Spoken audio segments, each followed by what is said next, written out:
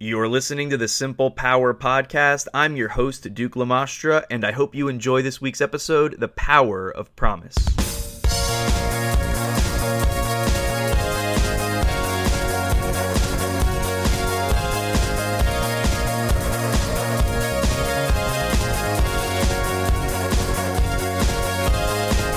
Alright, welcome. I'm so glad that you're here, and I've actually got a lot to share this week, so let's jump right into it.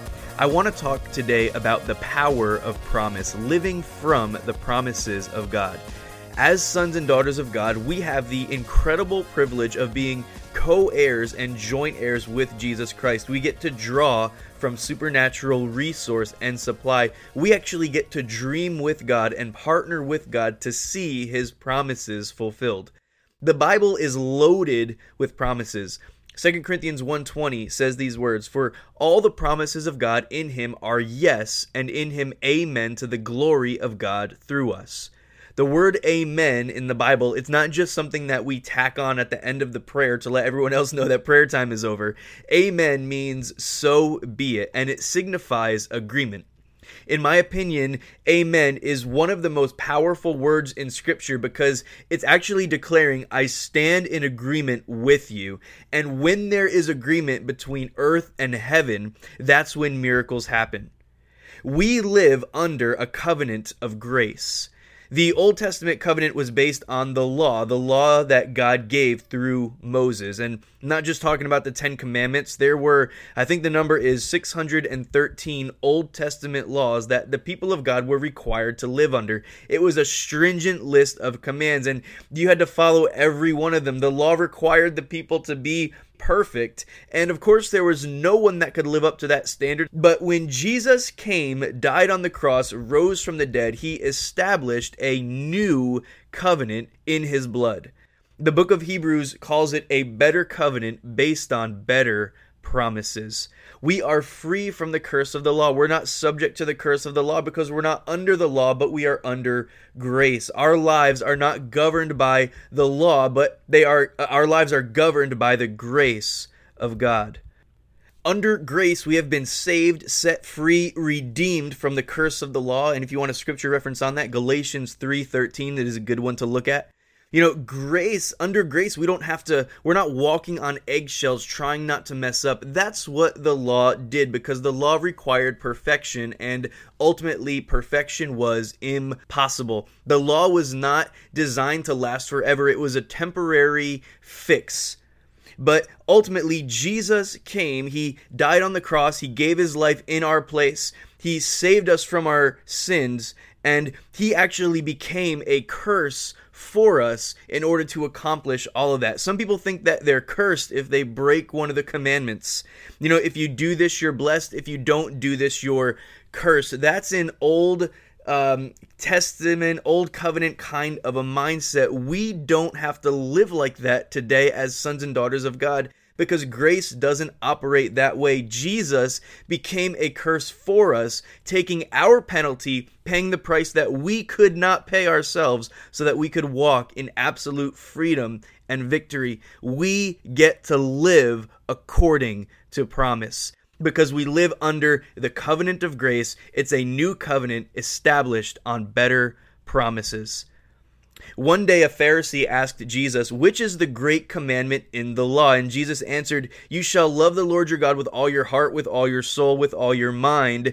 This is the first and great commandment." And then He said, "And the second is like it, you shall love your neighbor as yourself." And He said, "On these two commandments hang all the law and the prophets."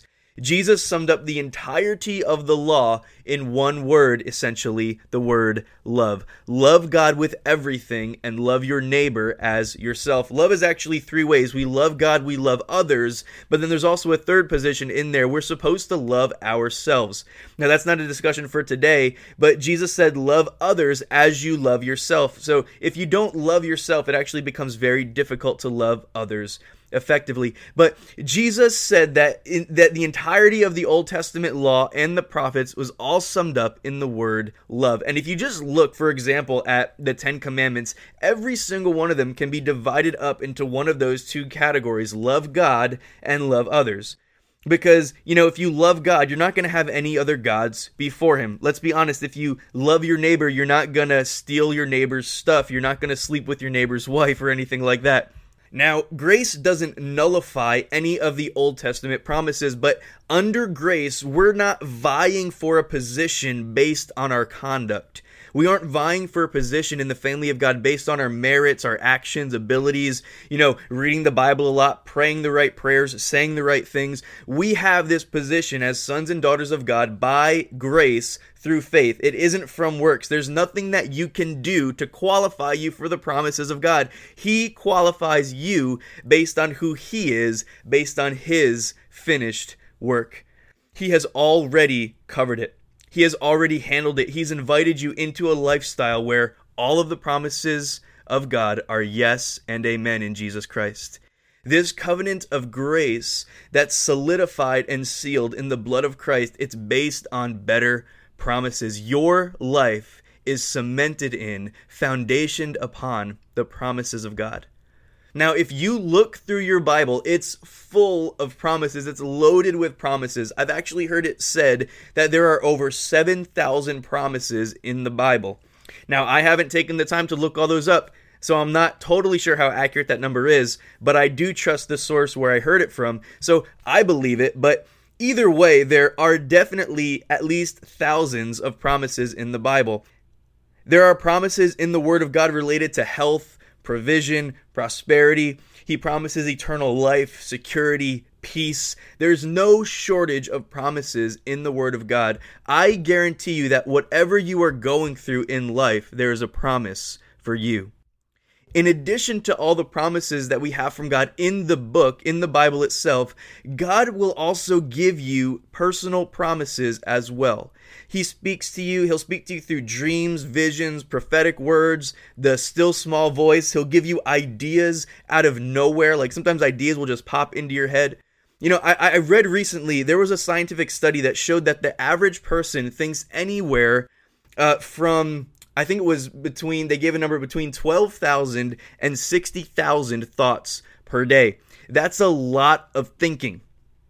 And they said that the vast majority of those thoughts are repetitive thoughts, meaning they're the same kind of thoughts that you think over and over again. Like the majority of the thoughts that you're thinking today, you probably thought those yesterday and the day before and like 5 minutes ago. Like we just have a repetition of thoughts going through our mind. As a side note, they estimate that about 80% of a person's thought life is consumed by negative thoughts. So just think about that for a minute, but that's a discussion for another day as well. Our minds need to be renewed. But I bring this up to say that there are times, often even, when God will interrupt your regularly scheduled programming, so to speak. He'll interrupt your regular thought life, and he'll just give you a thought out of nowhere.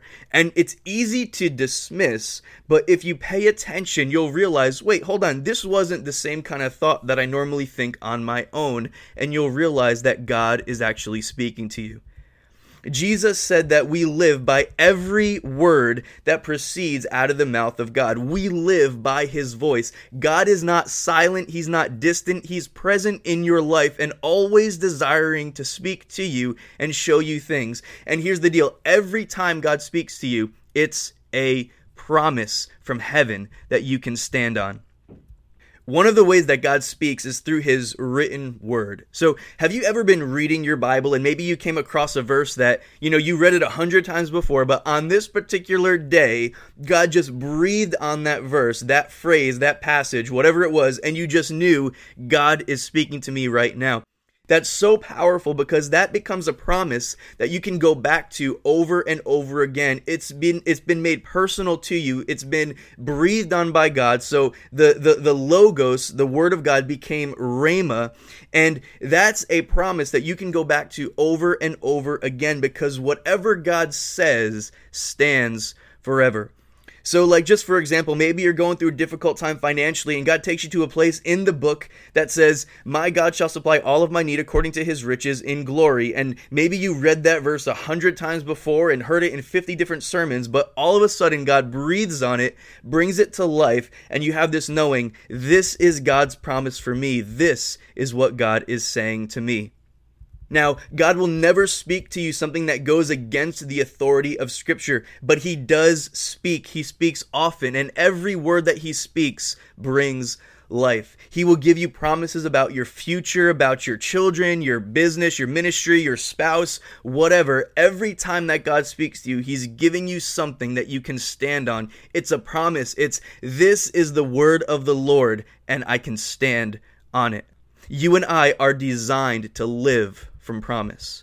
I believe that everybody should have personal promises from God for their life. It makes life easier. It makes life more enjoyable. We all know that life is full of complications. Things happen. Sometimes, even tragedy happens either in your life or around you. People get sick and they pass away. Complications happen. People get mad at you. You have bad days at work. You have bad hair days, whatever. There's big things and there's small things that affect us. But when we have a promise that we can look to and stand on and say, okay, I know what I'm seeing right now in front of me, but this is the bigger picture. This is what God promised me.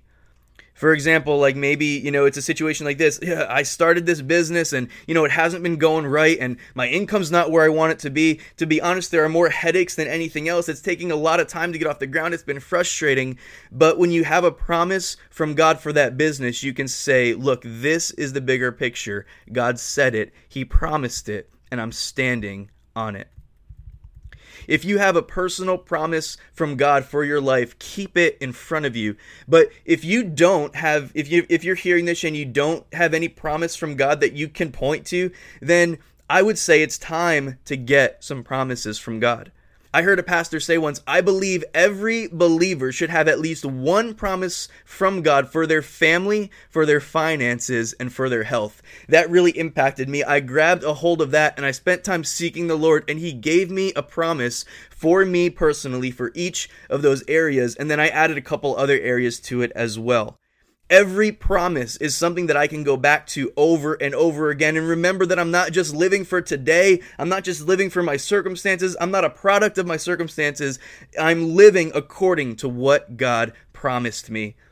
Now, if that resonates with you, I would encourage you to take a few minutes today or very soon because, if you're anything like me, you'll forget. But tell God, I need a promise from you in this area. As we go through life, we're always living from one reality or another. We can live by what we see, or we can live from something higher. I find that sometimes in my life, I can get really focused on the results, and I can be driven by results, and, oh man, I really need to get this done. And that might be okay for a minute, but if I'm living that way, and then things don't go well, I can get very quickly frustrated, start to feel bad about myself, get into a pity party, or whatever. It's easy to get burned out when your focus is on the results. Now, don't get me wrong, goals are essential. We need goals in life. We need to have a target or we'll never hit it. But I'm talking about what defines your life. Living from promise helps us to see beyond where we are right now so that we can keep going forward. 2 Corinthians 4:18 says, while we look not at the things which are seen, but at the things which are unseen, for the things which are seen are temporary, but the things which are unseen are eternal. When our world is defined by temporary things, by circumstances, by personal effort, by how well things are going, by what people think about us, and so on and so forth, that's a recipe for frustration and disaster. But when we look at the unseen, when we set the promises of God for our lives as the focal point, then even when things don't go right, we have something higher to look to. We can remind ourselves, oh wait, hang on, this is what it looks like out here, but this is what God has promised. When what God promised you is more real than what you see in the natural, when your attitude about life is grounded in the fact that God spoke to you and showed you something better, then believe me, you are positioned for breakthrough.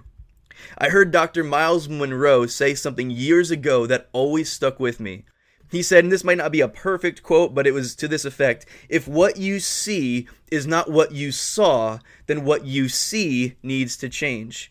In other words, if what God showed you is not what you're seeing right now, It doesn't change the fact that God spoke. It doesn't mean the promise is broken or anything like that. Because even if you look at where you are right now and it doesn't match up to what God has promised, you can always readjust your thinking to come back into alignment with what He promised. Let that promise be the focal point for your life. Let me just add something here. When you accomplish a dream, the dream expands. You may be living today in yesterday's promises, but there's another promise for tomorrow. He doesn't allow us to stay in a place of comfort for too long, because when we do that, we stop growing. He wants more for you. It's from glory to glory, increasing levels of glory that He's releasing and causing to be visible in your life. Your life is designed to reflect the goodness of God, the nature of God, the glory of God, and that happens more and more as you continue to move toward the promises of God for your life. They're being fulfilled, but they're also expanding and developing more and more. So if what you're seeing in your life isn't matching up to what He showed you, remember what He promised you. God, I'm not seeing it, but I know that if you said it, then it must be real. It isn't something that's going to happen or that might happen. It's actually already done, because from the moment that God spoke it, it already was. Genesis chapter 1 says, God said, "Let there be light," and there was light. When He speaks, it's already done. His word goes forth and accomplishes what it was sent to accomplish. If He spoke to you about a particular dream, understand that dream, that promise is alive in the heart of God for you. It is something that you can live from, you can feed off of. It can sustain you through that period of time when you're going through the process of getting to the promise, where things don't look right. When, David said, "I walk through the valley of the shadow of death, but I will fear no evil, for you are with me." The shadow of death. A shadow has no substance. It can only give the appearance that something is wrong. But if you remember that He is your shepherd, that He's with you, then there is absolutely nothing to fear. David also wrote in Psalm 37, "Trust in the Lord and do good, dwell in the land and feed on His faithfulness." Feed on the faithfulness of God. Keep the promises of God in front of you and let them nourish you through the difficult seasons and the perplexing circumstances. It's the nature of who God is. He wants your life to be established on the promises of God. The promises of God speak loud. He speaks to us better things. As we receive and live according to the foundation of the promises of God, we experience a mindset shift. Our way of thinking comes into alignment with who God is, with what He said, and it actually causes our lives to become a conduit for His power to flow through. Well, hey, listen, I know this was kind of a simple nugget, but I'm telling you, if you will apply this simple principle of living from promise, your thinking will change. You'll experience a greater dimension of joy in drawing from the faithfulness of God, and you will position yourself for a greater move of God in your life. All right, thanks for listening. I hope this week's episode was a blessing to you. Episode 5 will be available next Monday at 6 a.m. Eastern Time. Don't forget to subscribe, and I will see you next time.